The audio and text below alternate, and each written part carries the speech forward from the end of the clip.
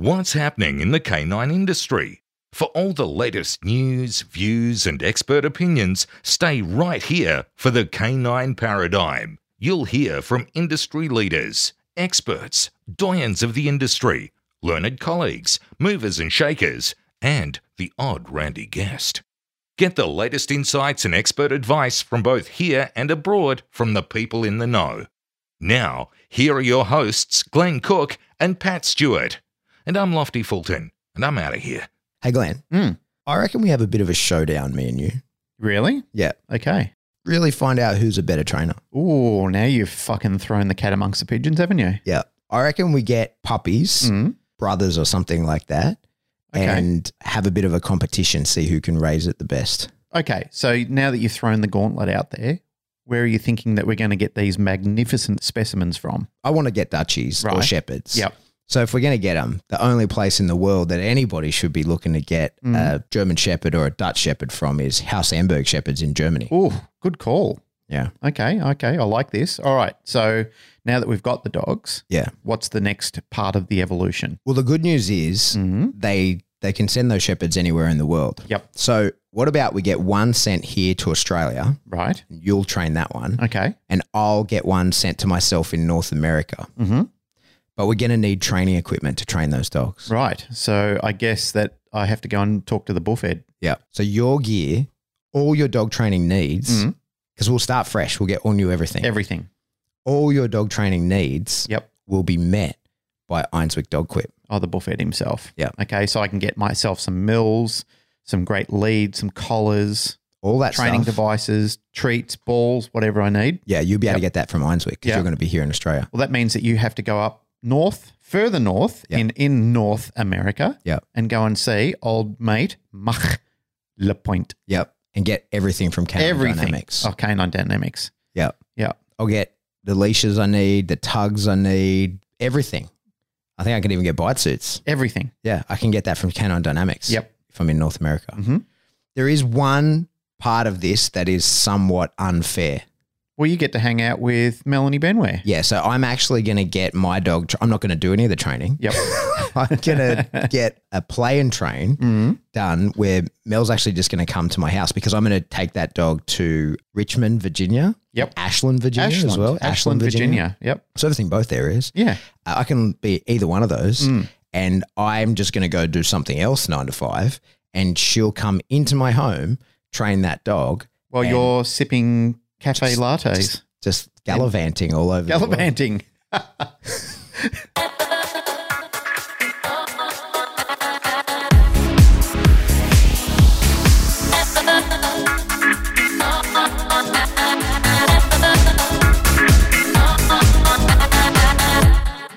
Welcome back to the Canine Paradigm. I'm your host, Pat Stewart. I'm joined in studio by my co-host, Glenn Cook. Welcome back, Mr. Non-COVID skipper. Yep. I've been jumping all around the country avoiding COVID. I cannot believe that you are literally missing COVID by the skin of your teeth. It's kind of like watching one of those horror movies where people are either driving out and there's flame like licking their heels and they just get out by the skin of their nose. Yeah. I'm going to start calling you the Millennium Falcon. Well, when that goes into the Death Star to blow up the Death Star and then gets out just before it explodes. Yeah. So what's crazy was when I was in New Zealand, I was all worried about, oh no, am I going to get stuck here or whatever. But it's lucky I was there because where I would have been if I wasn't in New Zealand, there was a COVID outbreak. I can't believe it. Yeah. And so I avoided that. I was in a different country when it happened, though I would have been there. Yep. And then, me and Jane went up to Queensland to film the IGP National. So we turned it into kind of a family holiday kind of thing because the actual trial was at night. So while we were there, as we landed, they changed the border restrictions to be that if you'd been in the places that I would have been when I was in New Zealand, that you couldn't come into there. So we were good to stay. We were good to be there. And then more and more cases start emerging all over Sydney. While we're not in Sydney, we're gone. So then on Sunday afternoon, we're sitting at the airport and I'm thinking there's all these spots in Sydney now that are considered a hotspot. And if you've been to them or go to them, you can't get back into Queensland. And I have to come back into Queensland like 4 days later to do a seminar. And so where you are in Sydney, it's like licking the heels again of those sort of. Yeah. So at that time, it still would have been fine. Yeah. But I was like, oh, it's spreading. And so I chose not to go home, chose to stay in Brisbane instead. Hence why we didn't have a podcast last week. Exactly. Yeah. But then lucky I did, because by Wednesday it would have been impossible for me to get back in. Absolutely. It's my home area that was then a hotspot. So I wouldn't have been able to get back in. And then, Sydney's gone into total lockdown while I've been gone. So we got it done. And you kind of weigh up like, oh, I want to do this, but what effect will that have on me? And it's lucky I did the seminar in Sunshine Coast, because now this one in Sydney will have to be postponed. So if I didn't stay up there to make sure that I could do the Sydney one, I would have gotten neither. It just worked exceptionally well, and you were really lucky that you just got those windows of opportunity. Yeah. Look, I don't want to make this a political thing. It's incredible that nobody's asking, how did we get into this situation again? Yeah. Like being an isolated country in the middle of the Pacific Ocean or the Indian Ocean, whichever way you want to go. And here we are with the Delta variant back in our country, closing our borders down, ruining our businesses. Well, it's the flight crews, man, and that's the issue. So, you don't come back from fucking countries that are ravaged with but we have to get mail in and all kinds of stuff. So that one, because I did look into it, it's a flight crew it's not a passenger jet, so it was a flight crew, and she did the quarantine, but then I guess her symptoms didn't show, and she passed a test to leave quarantine, and then developed it between leaving quarantine and getting back on the flight to get out, and gave it to a driver who was driving her between the hotel and the airport. And then he's the one that then spread it everywhere. So like, I'm with you. It pisses me off. And now we're back in lockdown and all the shit fight that comes of that, but we need mail. You know what I mean? Like, we do. But I mean, they know that we've been through this dance before. They know the routine and they know how strict they've got to be about it. They just need to change it, that these people just can't come back into the country and then skip around in major cities. That's the part that really pisses me off. Yeah, I'm with you. Like I said, I don't want to turn it into a political minefield, because there are so many conspiracies sweeping around the world around all this sort of shit, and like getting microchips digitally implanted into your arms and so forth. But anyway, so for me, it was a forced holiday in Brisbane, which is a disaster for me because I hate that and I couldn't work. You know, I'm still like, my mentality is my holidays are with my family, not alone. And so when I am away from my family, I prefer to work nonstop, but I don't work off a laptop. I was up there, I filled all my memory cards filming the IGP Nationals. So I was like, how was that? It was good. Yeah, it was good to watch. Yeah. So I've got almost all the footage I need now for the project, but I would have loved to have been able to put it all together then while I was sitting around the hotel, but who won? Couldn't do it. Who took out the Cheryl Chaffee. Cheryl Chaffee cleared pretty much everything out. Yeah. It was unfortunate because it ended up like, although it was a nationals, it kind of ended up being a big club trial because of restrictions, there are a lot of people that couldn't get there. Yeah. Yeah, so it was a bit of a bummer like that, but it was still a good event. Well, you really still win, you win. That's You're still right. a champ on the day. Yeah, and really well-run event. It was all great. We had a great time, got all the footage that I needed. So yeah, now I've just got to put all that together, but that's going to take a long, long, long time. Yeah, that much. Yeah, I've got like 700 gig of footage, and now I've got to, find the useful bits because I've just been filming kind of everything, and I've got to figure out how to tell the story that I want to tell with it. And Patreon bought us a drone? Yeah, Patreon brought us a drone while we were there. Yep. Because I wanted one. There was like kind of a type of shot that I wanted to get for IGP Nationals, which I didn't get because we didn't have the drone then. And then I was like, God damn, I wish that I could have got that. And as an establishing shot, and it would add to the whole kind of thing. So then when I had nothing to do in Brisbane, I went bird flying with Maddie, and she Maddie Plume, and she took me and showed me all of her bird flying. It was amazing, like a really cool experience. Yep. And then I was like, I want to fly around like that. The best I can do is get a drone. So we got a drone, and now there'll be drone footage in all things from here on out. Yep. Yeah. So that's it. That was my week. Kept busy, and then went up to Sunshine Coast, did the seminar. It was great. 60 people, something like that. Yeah, that's good. Was awesome. Yep, some cool dogs, cool people. Met people that, you've been talking to for ages. Lots of new people that I've never seen before, like, people coming into the industry. Yep. Or just, pet dog enthusiasts that are listening to the show and then want to come and see me live. And so it was awesome. Yeah, I had a really good time. Super glad to be home though. And now back into Sydney, back into 2 weeks of lockdown. Well, let's hope it doesn't extend beyond that, because Narelle and I have got a seminar coming up. She's doing her raw feeding and nutrition, and I'm doing an aggression one. That got cancelled last year for exactly the same reason. So we're trying to do round 2, and hopefully in September we'll be up there. And I think hopefully by September we'll be fine. So so if this will be out, you'll have heard from me long before this comes out, but for the Sydney seminar, I've got to figure out, we'll have to postpone, and I'll refund whoever wants to be refunded, and we've got to find a new date.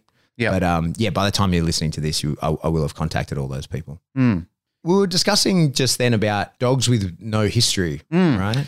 Often, as I do, as I said, even with that last topic we had about my partner causes me problems, which certainly has got some interesting feedback. Yeah, I had quite a large number of people contact me. Yes, like, likewise. I feel like you were attacking me or you were perfectly explaining my situation, or, there were a lot of people where I think that hit home for. Even people who really didn't know it was a problem now know it's a problem thanks to us. Well, I'm kind of drawing on things that have happened in my own experiences from me causing problems with the dogs, because what I will allow the dogs to do, and I don't know, you can tell your own version, but I know that what I will tolerate from the dogs is different than what Narelle likes to tolerate from the dogs, and is different than what the public likes to tolerate from their dogs.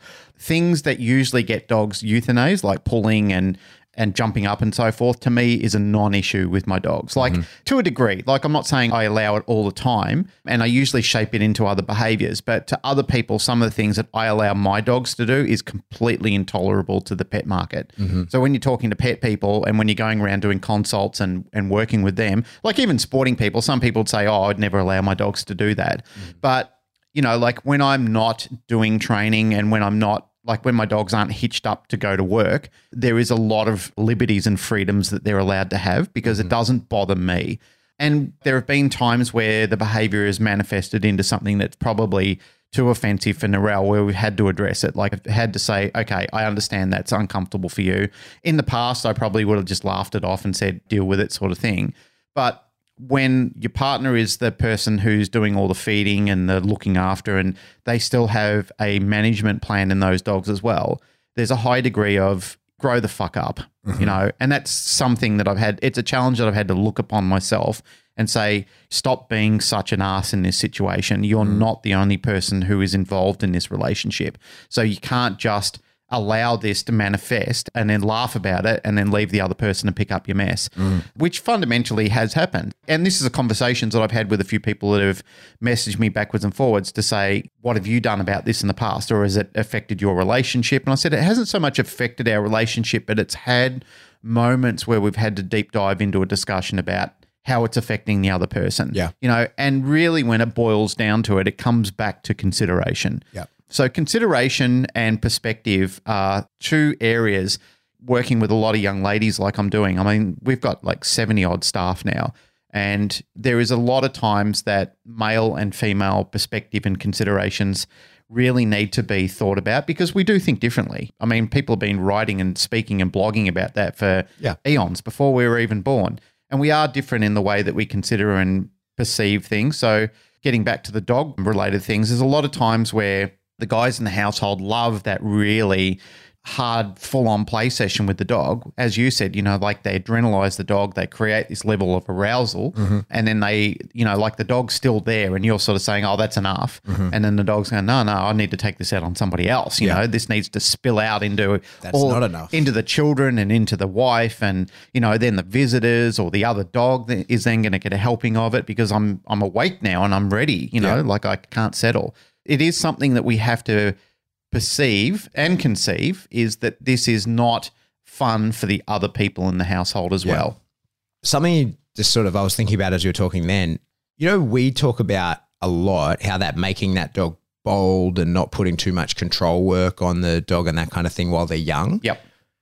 I kind of feel like, the more I move around and see the influence that maybe we or others have had on people over time, I'm sort of noticing things where maybe that can, some of the things that you say can be misconceived or misconstrued. Oh, absolutely. That's one of the things I had people say. Kirsty and Maggie, who organised a seminar up there. So Kirsty, it's the fourth time she's been to the seminar. She's been to 3 and now organised a 4th. And it's really interesting to hear feedback from people about things that I've changed teaching over time. And I don't think that I've changed too much in what I do with dogs, but what I definitely have changed is sometimes the way that I teach things, because you see the effects of using strong language and stuff like that. Yep. And so the more that I, and there's plenty of people who have had, been in the industry a while and, they've got their dog they started with or whatever. And since listening to us and being influenced by the sort of people that we're under the influence of and as well, like the community of dog trainers that are making content and that kind of stuff. They've gotten their dog that's going to be their sport dog or their demo dog or whatever, and they're raising them under that advice. And it's interesting to see how that advice can sometimes be misunderstood or misapplied and stuff like that. And so that's why a lot of the language that I use to train stuff has been evolving and changing. I used to speak kind of really heavily and intensely about existential food training. And I've certainly found that has been misunderstood in the way that I've put it out, in that that's all I train the dog with. And in fact, it's not really at all. It's probably not even a third of the reinforcers that I would use. Food it's not up there at all. But the way that I use it when I do is very specific. And I've learned that I put way too much emphasis on teaching the way that I use it, and therefore the time component in explanation of that has given the inference that it is a bigger part of the training puzzle than it is. So I see people with, like 2.5, 3-year-old dogs now that are still, every meal the dog works for it and that kind of stuff. And like, not that there's anything wrong with that. That's fine. And so long as you are doing it correctly and it's all sweet. But then I made a joke about my Yeti dog bowls and how stupid and what a stupid investment they were. And someone's like, what? Why do you even have dog bowls? I was like, because I feed both my dogs from the dog bowl twice a day, right? Because for me, food is mostly a thing I use with my dogs, and every dog's different, but to train new behaviors. And so right now I'm not training anything new with those dogs. When they were young, that's when they're really learning. And I love food because it keeps the arousal level correct, and I can give the consequence of the dog wants to stop the session. Well, now I know like how much he really should be eating, rather than, like for me, stopping if the dog checks out of the session and it's a food related session, stopping in that moment is not negative punishment. It's part of the conditioning process. Yeah, but stopping in that moment is not negative punishment from taking away food, because he checked out of the session. He never wanted that food anyway, right? So there's lots of little things like that, but it's been interesting to see the way things are maybe misunderstood, and maybe both of us could be guilty of this, and everybody in the industry as well, is when you really want to make a point, you can use some pretty strong language to make that point that might indicate the thing being more important or a bigger piece of the picture than it is. Yep. So for example, one of the things I've been sort of seeing is we talk about don't put too much control on young dogs and let them grow up, let them be dogs. But there's a sweet spot on that between letting them develop behavioral issues that are going to be long-term issues for you versus developing strength of character and boldness and that kind of thing. So that's one of the spaces where I think that you do get rifts between people, even in the industry, who perhaps see one coming and not the other. And so there's a lot of people who don't agree with that. We say don't put too much control work on young dogs and let them be bold and that kind of stuff. And it's because maybe they see or have seen plenty of people that in attempting to do that have really created the monster they didn't want. Yeah, and ingrained behavioral problems, right? So there's a fine line, I think, between making a dog bold and giving it, like, essentially, sometimes I think people are maybe even allowing and reinforcing reactivity issues that they think is maybe the dog just being bold and being, courageous in that moment, where it's like, actually the dog needs some support in that moment. He's scared, and some control in that moment, giving him something to do would be more useful for that dog, rather than just letting him cook off over there and bark at people and that kind of stuff. Because it looks like a dog that's just doing whatever it wants, barking at people, but that's a dog trying to solve a problem. And in that moment, some control work, giving that dog a function with that problem would probably be more helpful to that dog in that moment. Do you think, though, that we haven't injected timely caveats along the way when we've been talking about those sort of things? Of course we do. I know that we do speak about those sort of things, and I accept a degree of responsibility there. I do, because we have talked about these things and they are open to interpretation. A lot of these things are, and often will be, open to misalignment when people are digesting them and thinking, oh, that's what I've got to go and do. I would say that there's times in certain fields and hobbies that I've picked up where I've been, flash watching something on the internet or YouTube or something like that, and I've gone, that's how it is, and I've gone away and go, that's not how it is. Like, this doesn't make sense to me anymore. I'm lost. Because sometimes I think what happens is you digest what you think is appropriate at the time, and then you don't listen to the footnotes or the cliff notes or whatever you want to call them. and then you're applying a principle that's sort of like half set or half understood. I think along those lines is, yes, there is always room to explain things better. I think the simple philosophy is that if you can't explain it simple enough, then you don't know it well enough. Of course. Which is something that I won't speak for you. I'll speak for me when I'm teaching students, for argument's sake. I try and break it down as simply as I possibly can, because I know that I'm getting a lot of people who are entering a market for the first time. This can be a really confusing minefield from. There's so many philosophies and so many opinions and so many thoughts and so much provocation out there that when they get into this industry, people are going, no, don't do it that way. No. And, you know, like a lot of this is ego-based. So what I try and do is I say, this is not the only way. This is what you got to understand. It's not the only way. This is a way, and this is designed for a scope of learning, and it can be measured here and assessed here this way. That way I can get a group principle of how this applies. But when you go into the real world and when you start diversifying into the field that you want, then you can start thinking a little bit more dimensional. You can start looking at it more pragmatic and start to say, that was great to get me started, but it's not where I want to end. So we do explain that caveat to people, is this is a way, not the way.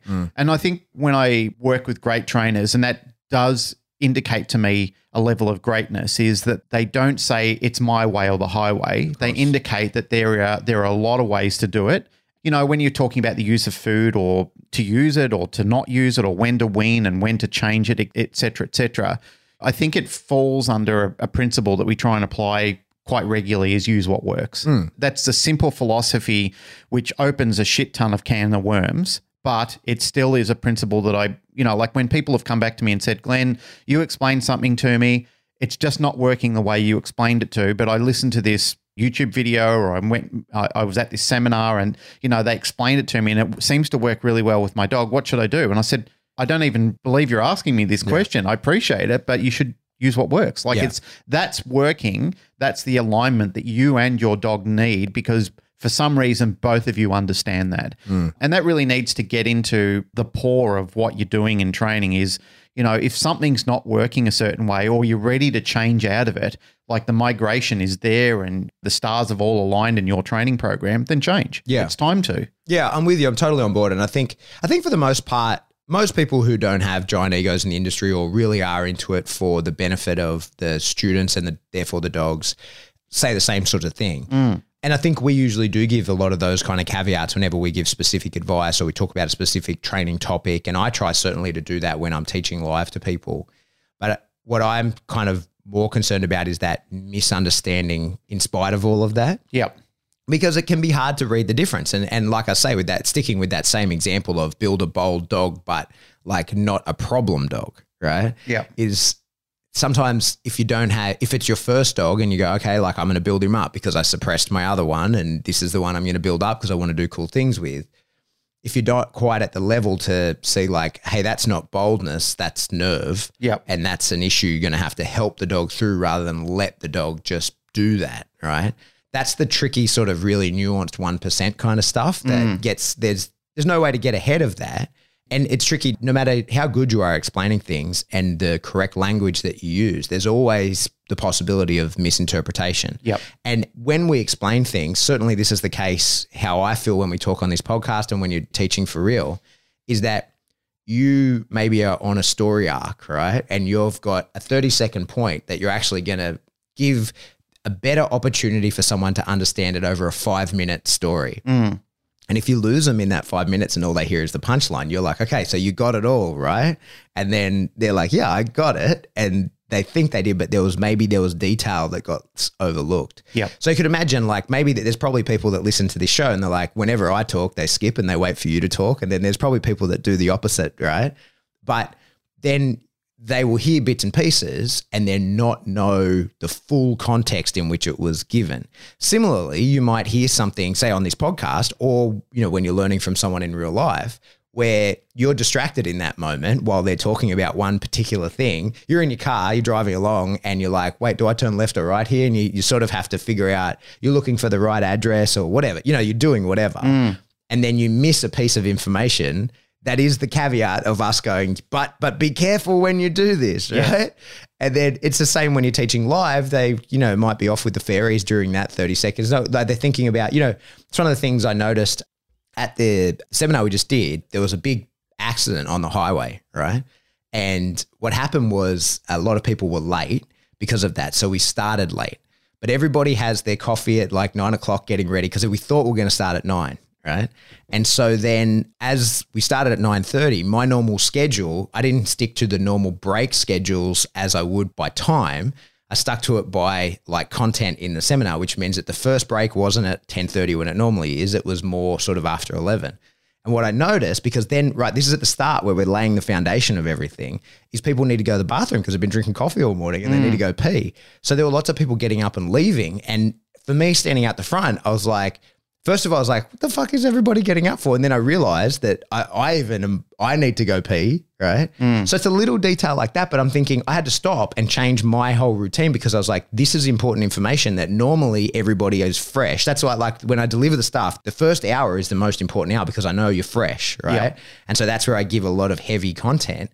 And if people are leaving in that heavy content moment, like if you missed bits of this, then what we're going to talk about later isn't going to make any sense to you. And it's just because we started half an hour late and that meant that people needed breaks earlier.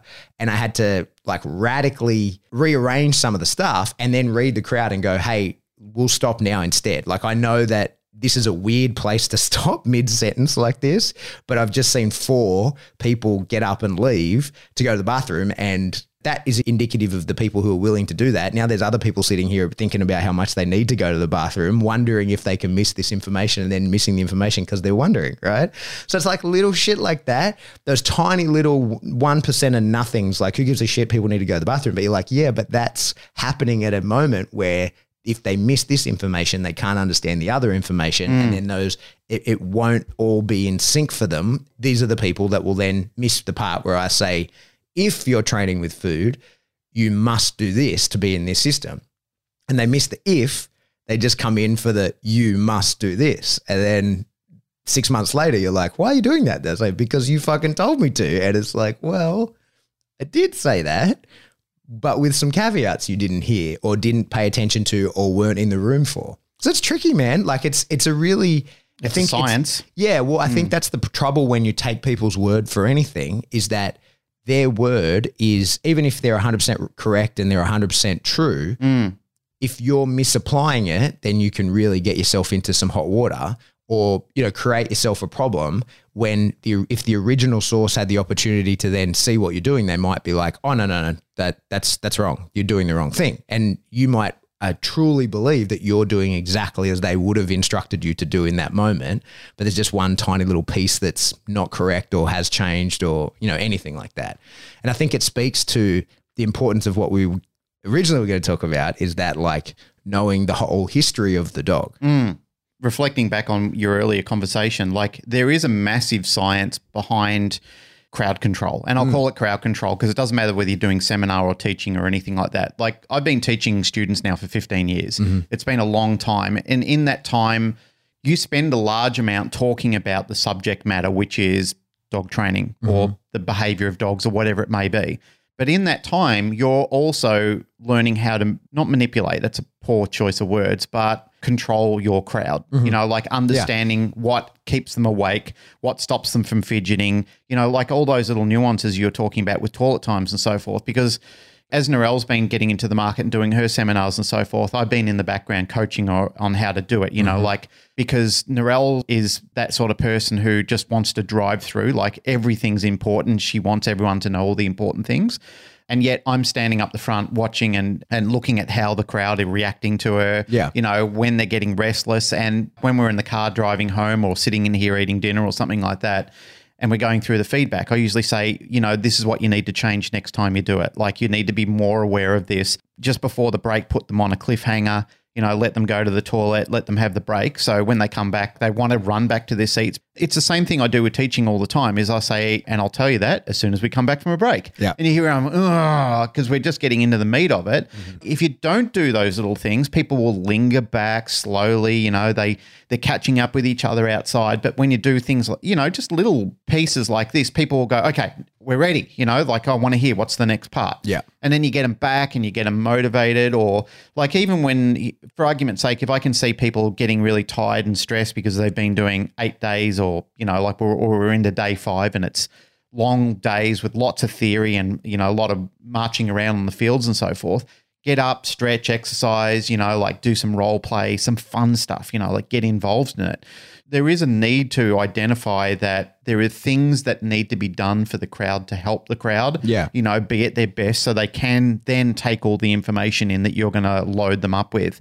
And when you're doing things like seminar, like this is knowledge in a can. This is compressed knowledge in a can that you're like pumping into people in 2 days, which is taking you, it's part of a life journey and an evolution that you're going through. And then you're saying to them, okay, I've got 2 days to jam, like compress this massive file into your head. Okay. And then you've got to digest it. There was a good meme and I bastardized it last time I attempted to try and do it, and I still haven't remembered what it is, but it goes along the lines of, I can show you what it is, I just can't make you understand it. Yeah. When you get into the meat of that literally translates to, there are so many things that I've seen people translate to me. And I know I bore people to death talking about my guitar journey, but I'm watching people all the time, like literally every night I'm watching different players from around the world with their different techniques. And yes, they can show me how to do that. But when I get on there and, like my fingers are going up and down the fretboard, it looks nothing like what they're doing. Yeah. Even though they're saying this is what you need to do day 1, day 2. And I'm sitting there going, son of a bitch, it just doesn't work like that. So back into dog training, it's the same sort of thing. It doesn't always just immediately translate. Like this is a work in progress. Yeah.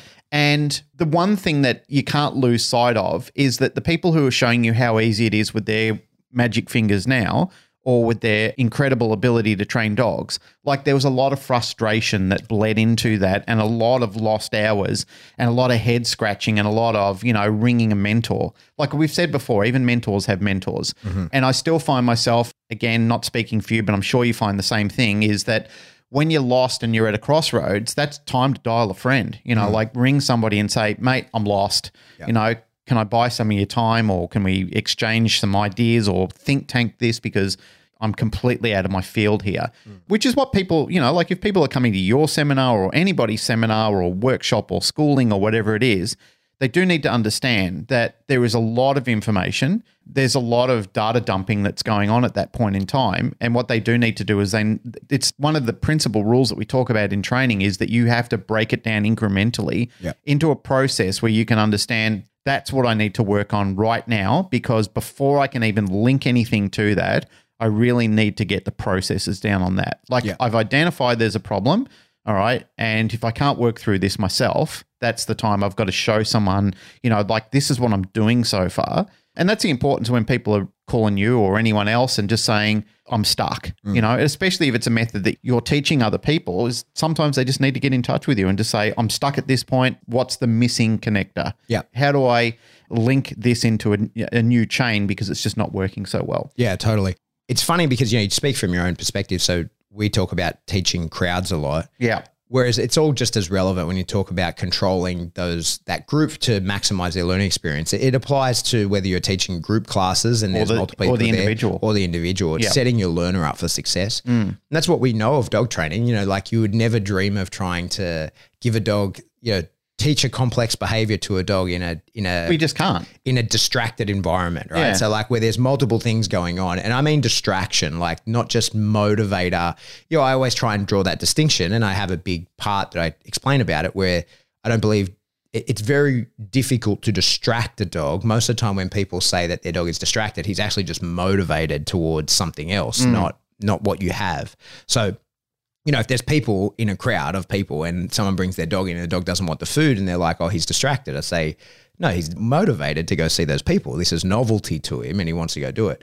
I think that if he had a sore leg or something, that would be distracting, right? But so we set the dog up and the learners for success. And then when you're in someone's home and their dog is barking and they're embarrassed by the dog's behavior, that's why they've got you there, or the dog's doing various things in the house. They're just not in a position to listen to you. And it's the same with group classes. When this is one of the things with puppy classes, why I think is I've encouraged people in the past, and I've seen other people that do it with huge success, to do a week of puppy class where there's no puppies, because when someone's just got their 8-week-old puppy and they go into a room with 10 other 8-week-old puppies, even if you're the best at managing the class and you don't do that crazy uncontrolled play nonsense that a lot of people do in the puppy class, like even if you do everything right and you make everybody sit apart and the dogs don't interact or whatever until it's like super controlled, everybody's just looking at all these cute puppies in the room. It's just a massive socialization effort. That's what it is. And all that's happening, I'm telling you, is people look around and they go, geez, I'm happy with my breed choice, or I'm unhappy with my breed choice, because they're looking at all these other little puppies and like they're reading deeply into, of course, that's a snapshot in time of that puppy, but then they're like, oh, that puppy is this, we should have got that breed, or I'm happy we got this one, or they're thinking about how cute they are in comparison to theirs. And they're thinking about how badly they want to get their phone out and take a bunch of Instagram photos because this is going to get the followers and the likes up so high. Yeah. And you're out the front and everybody's smiling and looking like they're having a good time. And you're out the front dropping knowledge bombs that are just may as well be fucking thrown down the toilet. It just wisps into the ether. Yeah. And so I feel like the people you see who now do puppy classes without the dog the first week, and even if it's like in the first week you do 2 sessions because they come in one day without the dog and then the next, or there's a few different ways I know people that do it. They're super successful because people can actually listen. Yeah. Right? They can actually pay attention, and you can front load all the information. Even if it's a shorter session than what it would normally be, you can be like, bang, bang, bang, bang. Here's all the facts. Here's the curriculum. Here's what we're going to do and why we're going to do it. Mm-hmm. And you can then get through to people when we do bring in our dogs tomorrow or next week or whenever it is.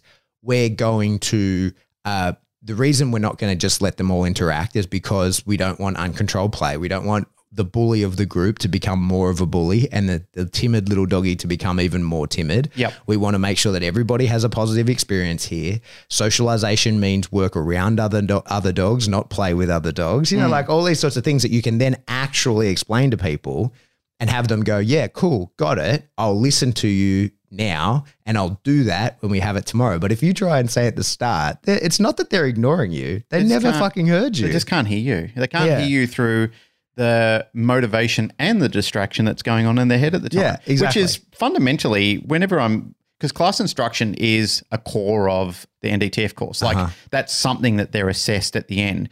So they have to break it down into components where they go through work health and safety. They have to go through amenities that are available, then do a talk on equipment and how to select appropriate equipment for what they're doing, and then go into a teaching phase exercise and a training phase exercise. But one of the things that we explain to them thoroughly at the start is if you're bringing someone to your center, the level of distraction that's going on at their head at the time and what they're going to gain and what they're going to miss. So one of the things as we tell them right up front is now we've got all this technology with Vimeo and YouTube and so forth, is send them a YouTube video of you saying, hi, I'm going to be your instructor, or these people are, this is the team that's coming down. Before you come down here, there's a couple of things you need to know. Like these are the center rules. Like explain that. Make it a 3 to 5 minute video that quickly goes through what to expect when they come down and how to do clicker acquisition. So before they come down, rather than do it there where you're losing a whole bunch of time explaining, the center rules to people where they're all yawning and falling asleep or looking at all their other dogs, get into the meat of it, of what they need to know prior to coming down, like all the WHS and rules that apply to them, like what clothing to wear, what to bring with them on the day, what they need to know about how the center operates and so forth. Like get that out of the way, make it interesting enough that they want to watch it. It's the same thing where airlines looking at safety video. At the safety video, like they're making it fun and they're making it interactive and they're injecting humor into it because they're right. I mean, people just sit in there and they get their iPhone out and they start looking at it straight away. Yeah. And they're not paying attention to something that could potentially save their life because they think, oh, I've seen this before. But they're trying to condition you that if in case of an emergency, this is what you need to do, you dickhead. Like, like you'll be running around screaming, killing half the people on board by accident because you'll be charging up the front and creating blockades and so forth. And people need to know this at the training centers as well. Like when you're coming down, this is what you do, this is how you do it. And then when you can get down, we can do more of the pragmatic side of it rather than have to spend 15 minutes of making you fall asleep with all the theory that you do need to know. Yeah. Well, I think there's just so much to be said for setting your learner up for success. And we know that in dog training and everybody, if you're a good dog trainer, that's what you're doing. Yep. But then remembering that more often than not, if you're a dog trainer, you're a people trainer more. If you're doing in-home behavior modification, that kind of stuff, that initial consult where you need to get the truth from the people, you really need to know what's going on. Yeah.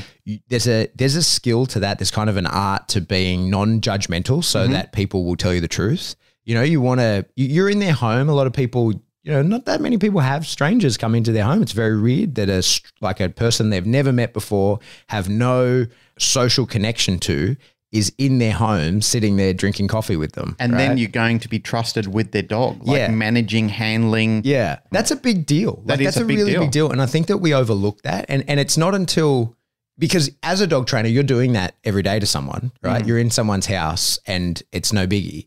But you've got to consider, like, imagine if the guy who was going to read your meter, your electricity meter, you had to let him in and he had to sit there at your kitchen and talk to you about the personal things going on and whatever your struggle is at that moment. Like, he wants to know, how come you're using so much electricity? Like, he wants to know, like, show me all your appliances. Why is this happening?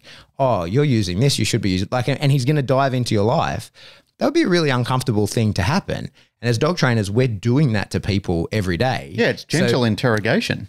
But so we become numb to it, like how bizarre a situation that is, because I did it to 2 people this morning. I'm going to do it to 5 more people this week, right? Like, it's no big deal. That's what you're thinking.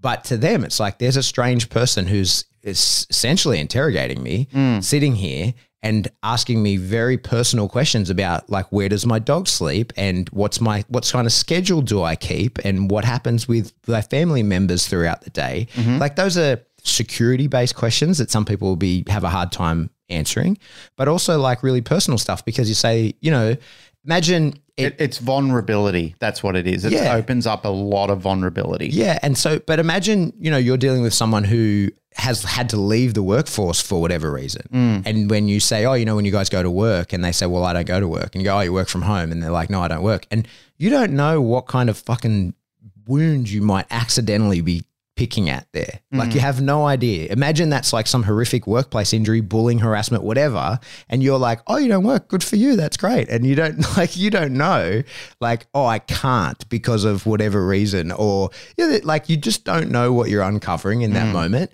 And that's why I think as trainers, it's probably, hey, Birdie, I think she does this exactly. This is the original course that she did, was how to talk to people and how to get that interrogation without being intrusive and get the truth out of them and give them information without putting them offside.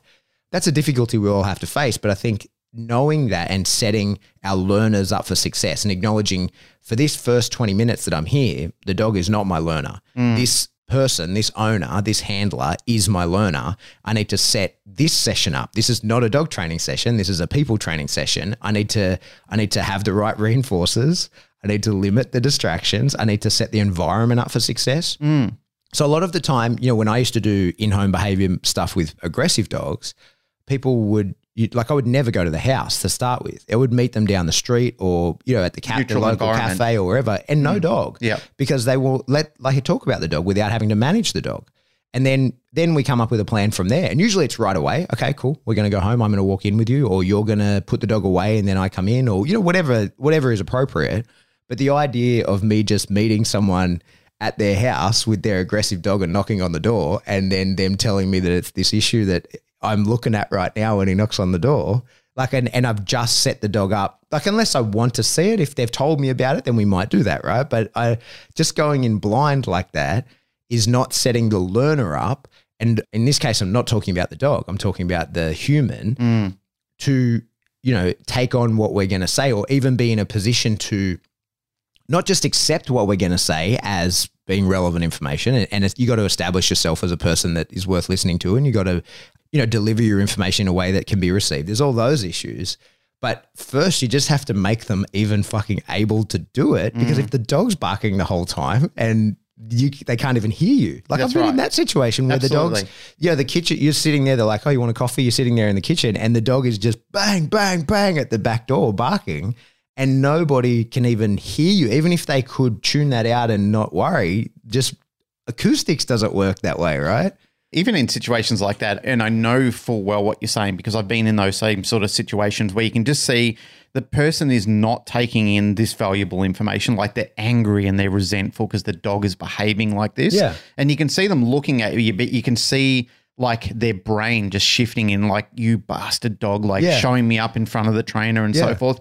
There are times where I'm having a conversation and I say, I know where your mind is going. Yeah. And they start smiling and I said, look, you don't have to worry about anything. I'm your agent. I'm here to serve you.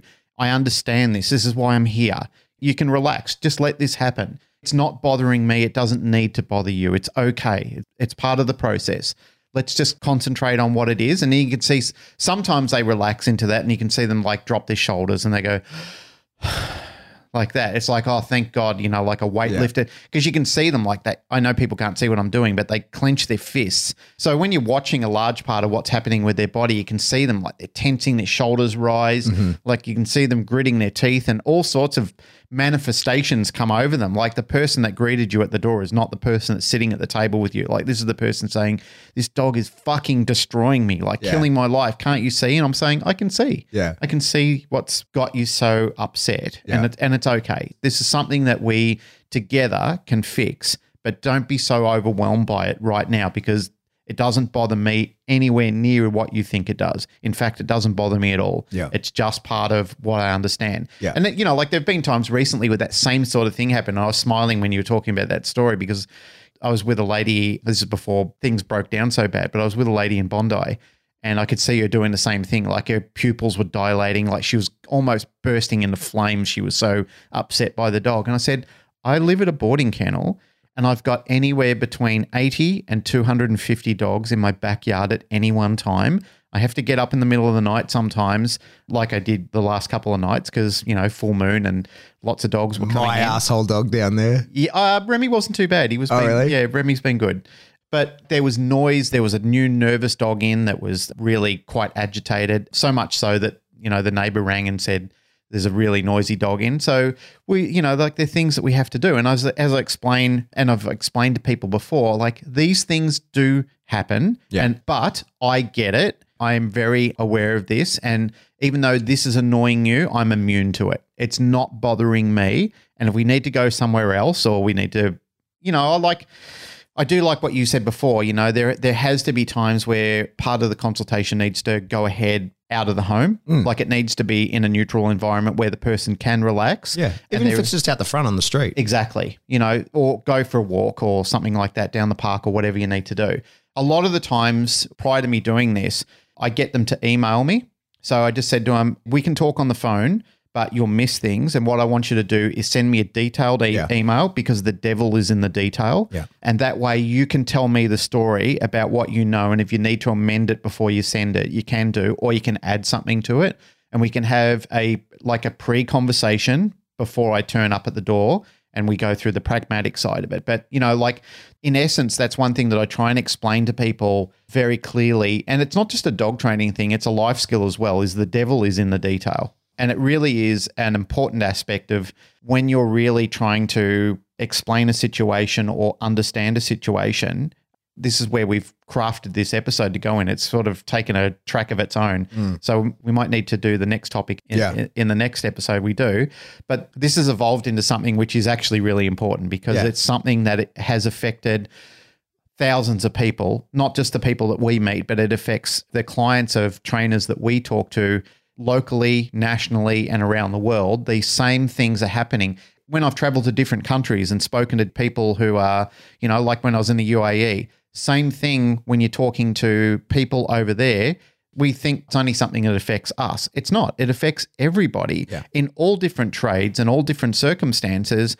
These skills themselves in your journey and your evolution of becoming a better person, a better educator, a better trainer, this is really what sets you aside from other people who are able to transcribe information. Yeah. It's very important. Well, I think, and you know, dog trainers should be really good at this because they have the skills. Yes. Right? They just have it into dogs. And you've just got to remember, like, all the principles that you apply to dogs work on mammals. Yes. In general, right? For the most part. So It's one of the things, if you're in someone's home and you're sitting there and the dog's barking and then they mid-sentence or mid-listening to you can see they're distracted by it and they turn their head and yell at the dog to shut up.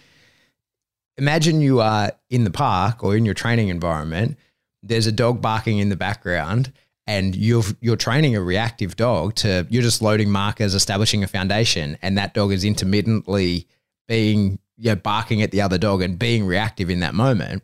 You would look at that situation as a dog trainer and go, okay, I have to change the environment. I have to reduce the criteria. I have to set this up for success because this is overwhelming. I am not going to get a positive I'm over threshold here. It's not working. Yeah. And so that exact same thing that every dog trainer would do, there's not a single dog trainer I know that's going to be trying to load markers while the dog's busy barking at another dog. They're going to go, okay, we need to remove the dog from this situation, whether we control that other dog, our dog, change the environment, lower the level of arousal, implement the skills that we need this dog to have, then use those skills to fix the issue. That's what every dog trainer does with the dog. They look at that, they go, that's common sense, Pat. What do you think I am, a fucking moron? Of course I'm going to do that. And then we go, yep. So now, got it. Awesome. Not yep like you're a moron, but yep, got it. Yep. Now we need to do that to the owner of the dog and go, hey, you're not ready to hear the basics in this moment. We're ready to use them. This is the circumstance where we would use the things that I'm going to explain to you, but you need to learn them first. This is one of the interesting things. I was talking to Casey, who was here on Clubhouse all the time, lion tiger trader. We got to get on the show. Who we were supposed to try and get on last week. But did you guys meet? No, I didn't meet until the seminar because it just didn't line up. Yeah. One of the things was I was scared to hang around in Brisbane and you never knew what could happen. So I only stayed in Brisbane 2 days and then I went up to Sunshine Coast because I just wanted to be where I needed to be to reduce the chances of me not being able to travel anymore. Yep. And I hardly went anywhere because I just wanted to make sure that I didn't expose myself to anything because I was like, I'm committed to this. Like I've left my family for a week of nothing. I'm making sure that. Yeah, I know. You really had to radically alter your life for that whole week. Yeah. So anyway, I was talking about this with Casey about, content and stuff, right? Like, and how to make online content. And the issue is like before and after videos are cool, right? Everybody likes to see, especially when you deal with nervous, reactive dogs, that kind of stuff. But me and Jazz have talked about this at length as well. I get the value of those kind of things. But what about the meat in the middle? Yeah, but even if you want to show the whole process, but the thing is like from the second I engage with the dog, we're into the training. So there's no fucking way I'm going to say to someone, hey, let's just get my camera out and film your dog doing all these self-reinforcing behaviors that you have employed me to stop. There's no way I can in good conscience go, let me make your problem worse so that I can get cool social media content and show me fixing it. And it will then make my job of fixing it even harder.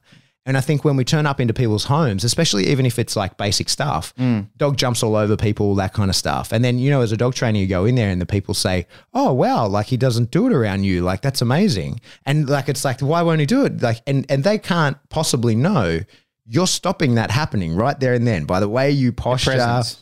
But with intention, it's not that it's just not happening. With intention, you're making sure it never happens. And then if the dog jumps all over grandma and knocks her down the street, when you go in right from the get-go, you're going to be putting subtle pressure on that dog so that the moment he goes to jump, you're like, hey, don't do it. Like right from the get-go, and you're reinforcing when he's not doing it and that kind of stuff from the jump, because it's only going to make your life harder. If you allow him to do that shit all over you, now you're just one of the others and you are going to have a harder time doing this kind of thing, right? And so that's the same when you're in someone's home. I don't want to be there while they're explaining the behavioral problems that I'm witnessing. I'm like, hey, let's talk about that. You can tell me about it, and now we're going to get in at when the dog is here, now we're going to get in at the earliest presence of that problem. Like before you would, like for me as a professional, I can read in the dog is about to happen. The thing you told me, I can see it coming. I'm not going to let it happen because it's self-reinforcing. Like everything that the dog is doing, he's doing for a reason. I need to stop him from being able to do it and then reinforce him when he doesn't do it. That's behavior modification. And if you want me to help in this, especially if we're going to take the dog away from you and do this training away and whatever, like I don't want to keep digging the hole any deeper. The second I get the chance, so I'm like, hey, stop digging. Let's start filling in the hole. And to stand there with the camera while the dog's doing it's just outrageous to me that I would do that. I get clients to do that for me, like, because get them to do it. Yeah, because the same thing happens, like, and that's happened over a multitude of years. And if you're not learning by that, then you're not progressing into what you're just talking about. So there have been times where people have said to me, oh, it's not happening now that you're here. And we understand that. It's because of the presence. You know, we go in there, the dog sizes you up and goes, oh, I can't do this with you. I can't get away with that. So many years ago, as soon as we had the capability of being able to film things on phones, that's what I used to say to people is, if you or your partner can film the behavior before I get there, and that way I can sit down in the lounge room and have a look at you. And, you know, that might be a part of the consultation, is us looking at the video and talking about what we need to do here before I even meet the dog. You know, like, I need to have a look at that and analyze what's actually going on so I can see the problem through your eyes, because I guarantee you we probably won't be able to recreate that when I turn up. In fact, the dog's going to be on its best behavior because it's going to think, oh, he's a strange person with presence. I can't behave like that. And therefore you're going to be trying to recreate it, which is going to cause the problem for me. And that's not training, that's untraining. You know, like, you're basically saying, come on, dog, do the thing that you do. You know, like, I want you to do it. And the dog goes, oh, so you want me to be the villain, which is part of recreation when we go in there. You know, and I said, when the trainers come around there and so forth, we're not immediately going to be able to address this problem. We just need to go through a management plan of what you can do. But then what I can do is start to layer in other important behaviors or gaps that I can see that are existing in your training program right now, where, you know, like, I might say, well, you have no markers, or you have no personal space, or you don't have a concept of a setup of a relationship between a dog and an owner. And this is what we all need to establish right here. So really what we're doing is we're recreating foundations and we're rebuilding from there. Yeah, totally. The principle for me, I just keep harping back to it, is just setting that learner up for success. Exactly. But acknowledging that unless you are just a straight dog trainer, like in the facility or preparing dogs or whatever, seldom is the dog your learner, right? Like, it's usually the person, the owner, the handler to start with. Then maybe the dog. Then probably after the dog, once you get that handler and that dog together, then the whole family or whoever else lives with and will interact with the dog all have to come on board. And so you're kind of bouncing around between who is my learner. It's the initial contact, then it's the dog, then it's the family, and often in that order, but maybe in a different order as well, right? Like, it just depends on how you're going to interact with these people. You're only truly a dog trainer in this industry if you're doing boarding and training. Because the rest of the time, even though then you still got to interact with the people. You do, but it's limited. When you're doing boarding and training, the usual average stay is around about 3 weeks. You do have to interact with people, but the percentages are changed. Like, when you go around and you do consultation, like, you're spending a majority of the time, like 4/5 of that lesson is spent consulting with the person, like educating them. This is what you need to do. You know, I'll show you a little bit. I want to watch you do it. And you're tutoring them. And that's what you should do, because you need to empower them. This is, you know, teach them to fish. Whereas when you're in boarding and training, like, you and the dog are with each other, you know, like, for 21 days. So you're literally backwards and forwards with the dog that entire time. That's not meant as an insult to anybody. Like, when I've said that to people in the past, you can see them go, oh. And, you know, like, they get all wounded and hurt. But the reality is, that doesn't mean that you're not a dog trainer involved in sculpting and helping change the life of a dog. But you're not involved in a lot of that. The person is the one that you need to be focusing. You're the coach of a dog trainer. Exactly.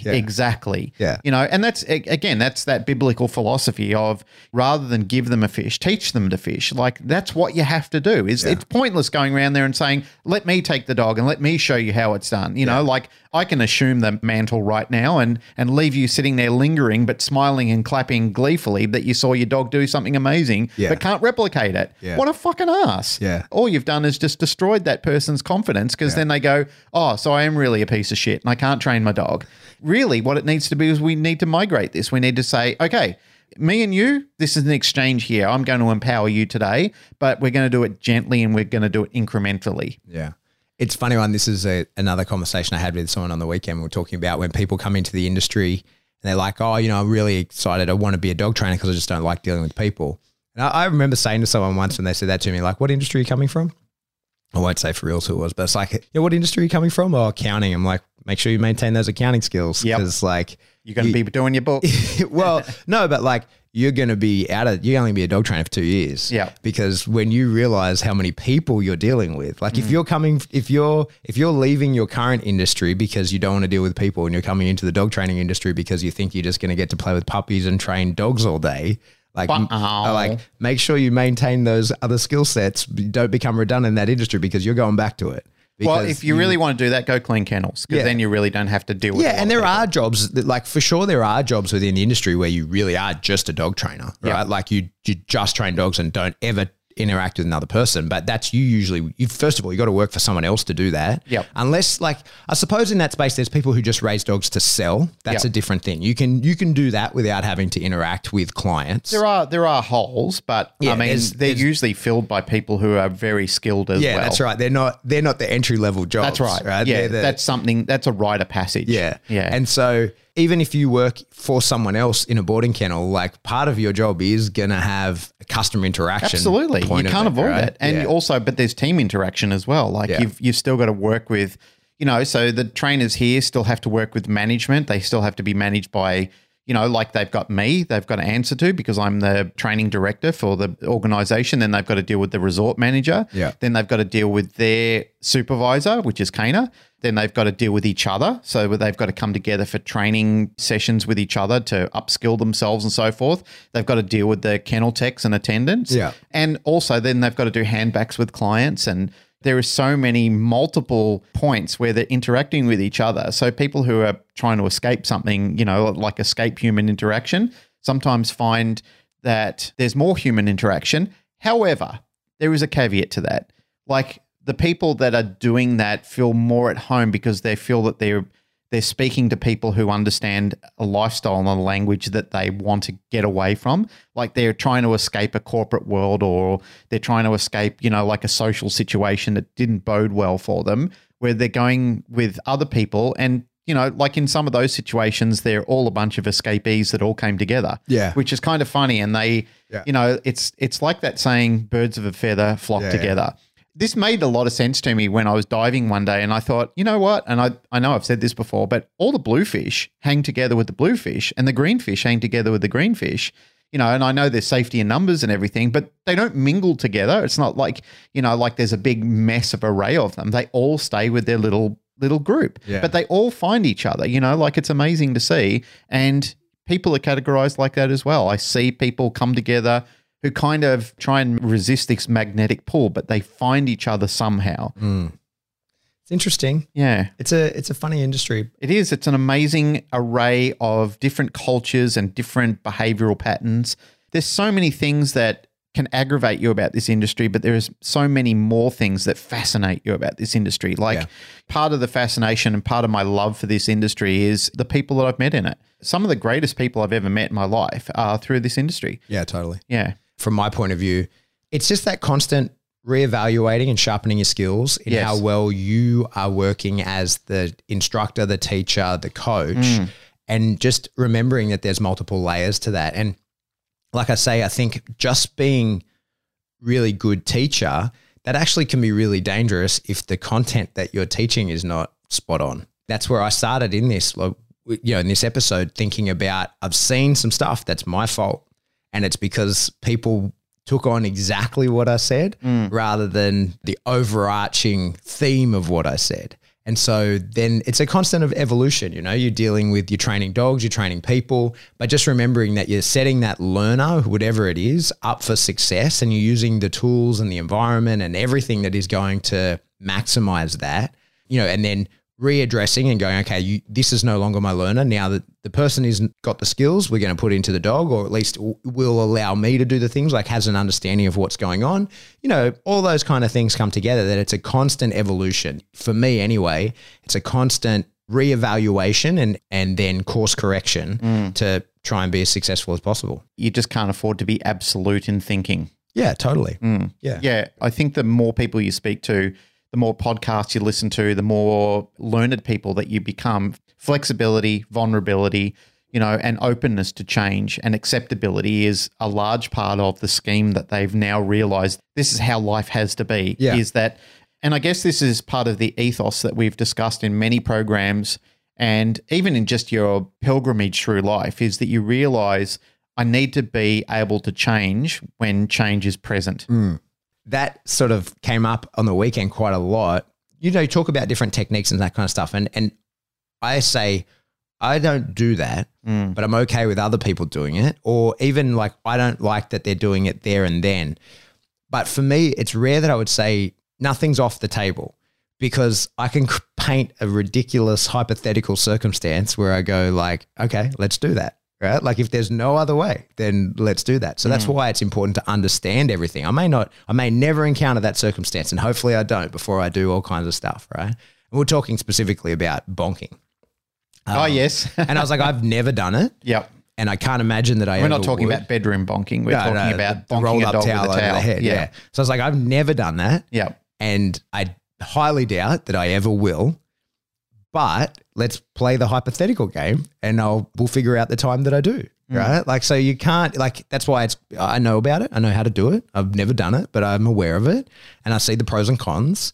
And I understand that, like, even if someone's doing something that's successful, even though there might be a giant list of cons, there has to be some pro, right? Like if it's working. And so I need to know that, because I was teaching about it, not how to do it, but I was teaching something around it, right? And I was like, it's important you know that, because in a ridiculous hypothetical world, that could happen, right? Like you could paint that picture.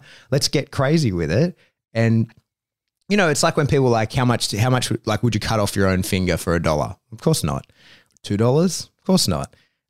$100 million? I'll bite that motherfucker off for $100 million, right? But like, okay, like where is the point where you go, no, I won't, and then there's a dollar value where you go, yes, I will. Yep. Right? So like there's literally $1. There is $1 where you go, no, not enough, and then there's one more dollar where you go, there's yes, a joke about I'm going to that, do it. Yeah, of course. Right? Son, yeah, of course.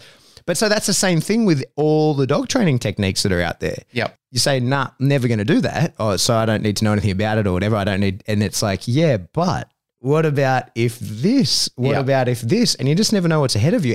And also I think it can be good to have that conversation with yourself so that you don't have to have it right there in the moment, right? Like you've at least played that out and you can go, all right, well, I've hypothesized this. This is where I got to in the past, and I'm still saying no, or at this point I'm saying yes. It's incredible, the bonking topic, what you were talking about before. I was talking about that with somebody or a group of people a while ago, and some of the people I used to hang around with many, many years ago, and one of them was watching me train a puppy with a rolled up towel. And they said, oh, I saw you bonk that puppy with the towel. And I said, that's perspective, dude. Like we were doing prey work and I was like tapping the puppy and getting the puppy interested in the towel and so forth like that. I wasn't bonking the dog over. Teasing him with it. Teasing him with it, right. Yeah. And they said, oh, but the rabbit never jumps in the wolf's mouth. And I said, shut up, you fucking idiot. Yeah. Like you literally don't know what you're talking about. Yeah. That was just an inconceivable conversation where people can just misalign everything so badly. And I said, what was the end result of that session? You were there. Like, I know you were there watching the whole thing. Did you see that puppy grab the towel and, you know, like, and bite into it? And they said, yeah, but, you know, like you're doing things that don't. And I said, we're not talking about a wolf, man. We're talking about a domestic dog in a situation where we're making this part of a play situation. That's a very interesting example. We're going to go longer because I want to unpack that. Yeah. There's no such thing as a suicide rabbit. That's true. Yeah. Right? That's what we say to people who are trying to jam things in the dog's mouth. And we say, hey, activate it with prey. There's no such thing as a suicide rabbit. But that tug is not a rabbit. And what's pursuing it is not a dingo or a wolf. Yeah. And the drives. So I say that to people all the time, and there's value in that saying. But for someone that knows what they're doing, like you do, trying to just activate the prey and annoy the dog, you're using essentially like a little bit of negative reinforcement, and then the tool of negative reinforcement becomes the tool of prey when you like tap the dog with the towel and then go, hey, chase this thing that's annoying you. That is so much more complex than there's no such thing as a suicide rabbit. Well, because for starters, the real rabbit, to the wolf or the dog, doesn't matter, brings more than just prey. Absolutely. He's food as well. Yeah. Right? But he also wakes up something deeply entrenched in DNA. It's a whole different experience. For starters, he really is the prey. Not prey in the way that we say chase the thing that moves. Not play prey. Prey as in like the thing you eat to survive. Thousands of years of ancestral DNA, like like thriving and pulsating through your body. So then people say, you know, like, no such thing as a suicide rabbit. Okay, yeah, but there's other drives. There's hunger that is going to be satiated by the catching of that rabbit, and there's no hunger that's going to be satiated by biting that towel. Then there's, oh man, I could go on about this for hours. Can I just insert a caveat there, because somebody who's listening to that might think my earlier comment of telling that person to fuck off was pretty intense, but it was intolerable coming from the person it came from, because they should know better. Yeah. Whereas if a less educated person had said it, I would have been far more tolerant of it, and I would have explained the situation to them. But given the education of the person, the time they've been in the industry, I found that like profoundly silly to say that comment when they were present to what happened and saw the end result, which was great. You know, like the dog really responded well, bit deeply into it. And, you know, again, just to sideline that whole conversation, when I was working with the dog, because people are going to want to know the story now that I've brought it up, it was a part of negative reinforcement, but it was also a part of the dog was motivated between two different stimuli. Yeah. So what I had to do was make this one more interesting, and, you know, like jumping it around on the ground, got a bit of interest, then the dog moved back, and people would say, well, you know, you should have selected the environment a little bit better. But I was deep into the weeds at that point in time. Yeah. And I could have changed it, but tapping the dog with the towel, and I'm not talking about bonking. This is not bonking the dog. You know, like we were touching the dog on the side, like flicking it with the towel, and suddenly it would go, oh, it's alive. It's back again. You know, and it's touching me. It's changed the whole paradigm of what we're doing. Well, and this is the thing. Prey do that to the predators sometimes. Of course they taunt them. Yeah. And because there's the thrill of the escape, right? So that really does happen. This is one of the things like, and I use that line all the time, no such thing as a suicide rabbit. I said it twice on the weekend. And I agree with that. I've never in my experiences, like I've seen rabbits and other animals freeze in the middle of something. Yeah. You know, like kangaroos will jump out in the middle of the road and then they'll just stop dead in the middle. So you just run over them, which, you know, like I understand they're dazed by lights or the whole different thing changes. But when I did my BH, a rabbit fucking taunted my dog while he was in the down. Like everybody watched it. It wanted to be chased. Have you ever seen the Aussie Man Reviews one where the rabbit chases a snake around and tries to fend it away? Yeah. And then similarly, you know, there's birds those minor birds that swoop down around. Yeah. And even when they're not near anything that like they are playing, it is a game to them, a fucking high stakes game. Yeah. But a game nonetheless. And so it's funny when you deep dive into it. Well, everything, like, it's one of the things I try and explain is like, for everything that I say, there's no such thing as suicide rabbit. Don't try and shove that tug in the dog's mouth. That's totally wrong in another situation. So we're getting a little Einsteinian here that every action has an equal or opposite reaction. Yeah. But like there's a circumstance where what I just said is total nonsense, right? So like I say it here with total conviction and truth, but there's also a circumstance where that's totally not true and what looks like it's similar. So anyway, we should wrap it up. But that's where like my head's at with this kind of stuff at the moment is that, you know, choose your words carefully and set the learner up for success, whether the learner is the dog or the person. You got to be careful and to get them on the path.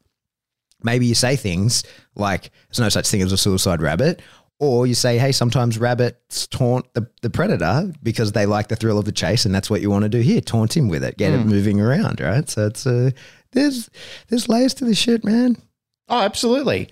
One thing I guess to close this in on as well is, even though we've talked about don't be absolute in the way that you're projecting your education, we could say that on the other side is don't be so absolute in your receiving of it as well. Yeah. And that doesn't mean that a large portion of what your educator or your mentor or your tutor is giving you is largely valuable to you. And I'm not suggesting that at all, because that's counterproductive to many of these conversations. But there are times where you have to say, this is the best information now, but be prepared to change. You know, be flexible in your thinking. Is that sometimes your trainer will even come in and say, what we did last week, scrap it. It's not working. You know, even though that was a great plan at the time, now that we've had time to think about it, reevaluate and what we've seen presented now, I thought that was the best course of action then. It's not going to be from here on in. Yep. If you watch or listen to doctors and surgeons who are trying to diagnose problems with people, they'll be treating a symptom that they believe this is the exact way to treat it. You know, this is the best course of action. And then as they're treating it, they find out something else has happened, which, you know, they didn't account for. Something surfaced suddenly, and then they go, that wasn't the problem, but now we found what it is. So we have to stop that immediately, like pull back on everything and change our whole manifestation of fixing this problem now, because it's, like in trying to treat that problem, we've surfaced the actual problem. Yep. And that's happened in training before where, like I've tried to treat something and I thought that's not working. That's accelerating the issue. So we have to stop. We literally have to cease everything that we're doing that's related to that in any way, shape, or form, and be prepared to say, stop, don't do that anymore. We were wrong. There's no problem in suggesting sometimes that you're wrong. We're not all infallible, but at the time, what's presented at you too, that does represent, and based on the information and the preparedness that you have as an educator or trainer or mentor, coach, whatever it is, that what presented right then was indicative of the behavior that you're trying to treat. But it may not end that way. And that's where that flexibility comes into play. Good point. Yeah. All right. That's it for another episode of the Canine Paradigm. That had nothing to do with the subject that we were going to originally we never even talk got about. to it. But now we got one in the bank. Yeah. We've got a subject up our sleeve. We have.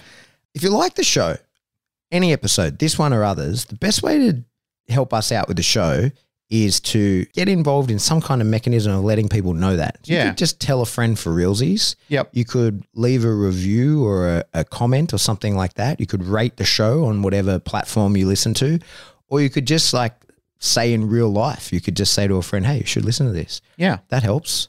Real life's really cool, not just social media. Do you know I still have people asking me what Patreon is? Yeah. They listen to the show, and funnily enough, I think, I don't really want to pound this down anyone's throat. Yeah. But then they say to me, I had students on the weekend, they go, oh, haven't heard of Patreon. And I said, do you listen to the show? They go, yeah. Yeah. Oh, really? Okay, that's interesting. Yeah, so Patreon, that's if you want to support the show. So if you want to grow the show, tell a friend. Yep. If you want to support the show, the best way to do that is to jump into Patreon. Yep. Patreon is a subscription service. The show is free, but there's extra stuff in Patreon. And what there is in there is literally 2 years of educational content. It's like our members only for people, except we're not nude. Yeah, well, I mean, it could be. We have talked about that. Yeah, that Patreon does allow that. You can do nudity in Patreon. Really? Yeah, yeah. You just got to tell them. You just can't just be like, surprise! Nude. You just got to be like, hey guys, there's nudity here. Because that'd really... I feel like we'd either get a shit ton or lose all of our followers if it was just like me in front of the whiteboard and I was like, hey guys, we're just going to talk about some dog training topics and then just stand up pantsless. That would be uncool. Oh, but if I said, hey guys, I am about to stand up pantsless. I'm going to teach this and shirt cock it at the same time. But so Patreon, jump into there. Yep. $3 a month will get you access to literally years of educational content. We used to do one a month educational content, and then what we're changing to now is a less frequent but Pat Spielberg is really getting into his film directing. Yeah, so less frequent but much, much higher quality content will be going into there because all the educational stuff, it's in there, right? Yep. Everything I've ever taught anyone about dogs is in there now. So I want to move on to more industry related and cooler stuff. And I'm making cool stuff with that. You guys are paying for it all. But it just can't be as frequent. It just can't be every month. The workload is insurmountably higher for it, but it's just not as with frequent. us. That's what we're trying to say. Yeah. But what will happen every month is another one of the tiers is there's a live Q&A. Yep. And because now that's not going to relate specifically to an educational episode, that'll be anything. And then there's other tiers you can give in there as well. So that's what Patreon is. It's a huge support. We cannot thank the people who are already and remain in there. That's been amazing. And if you want to support the show, that's the best way to do it. Jump into there.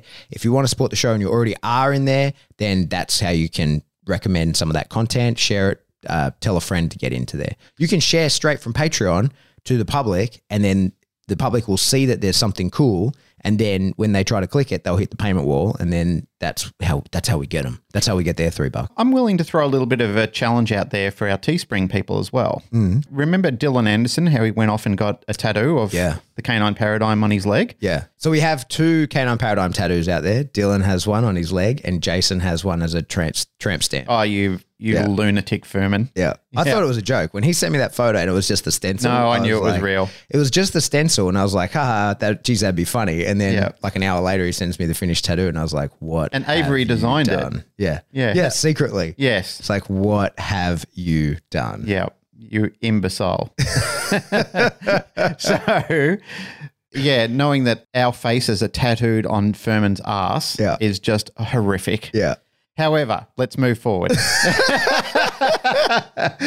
So, We often talk about our wall tapestries. So what I'm going to suggest is if there's 5 people out there who have got facilities, like training facilities, and you put a case forward that you're prepared to hang it in your facility, we are prepared to send you a wall tapestry on us. Okay. Okay, so the big one, the big mofo of the Canine Paradigm in whatever color you want. Doesn't matter where you are in the world, if you are prepared to hang that in your facility, like for real. Show us the space. Yeah, show us. I want to see the space in the discussion group. Yeah. So, and then we need to see a before and after. Yeah. So Tracy Mammon went and did it for us for free. Yeah. She purchased. She paid. Yeah. She paid. So being a supporter of the show, Tracy Mammon, where she's got all her mills, and I think she's got 2 or 3 mills where she's got her dogs running on them. Mm-hmm. She's got Einswick, I think, up in there, and she's got the Canine Paradigm. Amazing. Yeah. So if you're prepared to do that, show us the space, as Pat said, and we will give you a free wall tapestry from the Canine Paradigm as our love and thanks for supporting our show. Amazing. Yep. So as Glenn just pointed out, other way to support the show is Teespring. Buy some cool merch, get yourself some cool gear. We get a few bucks per t-shirt. That's wonderful. Yeah, people have been jumping on that lately. So we did say that we wanted people on the Canine Paradigm discussion group. If you want to show us a picture of you out and about sporting the gear, that would be fun as well. Training dogs. Training dogs, doing stuff. Maybe don't do one pantsless, as we were talking about before. Whatever. And if you want to get in contact with us, best way is jump into the Facebook group, post your stuff in there. We're trying to keep that Facebook group light and fluffy and happy. There's heavy topics in there sometimes, but as long as they relate to the show and dog training properly, that's fine. Just check your bullshit at the door. Yes, please. And if you want to shoot us an email about anything of a personal nature, we are info@thecanineparadigm.com. That's it. Goodbye.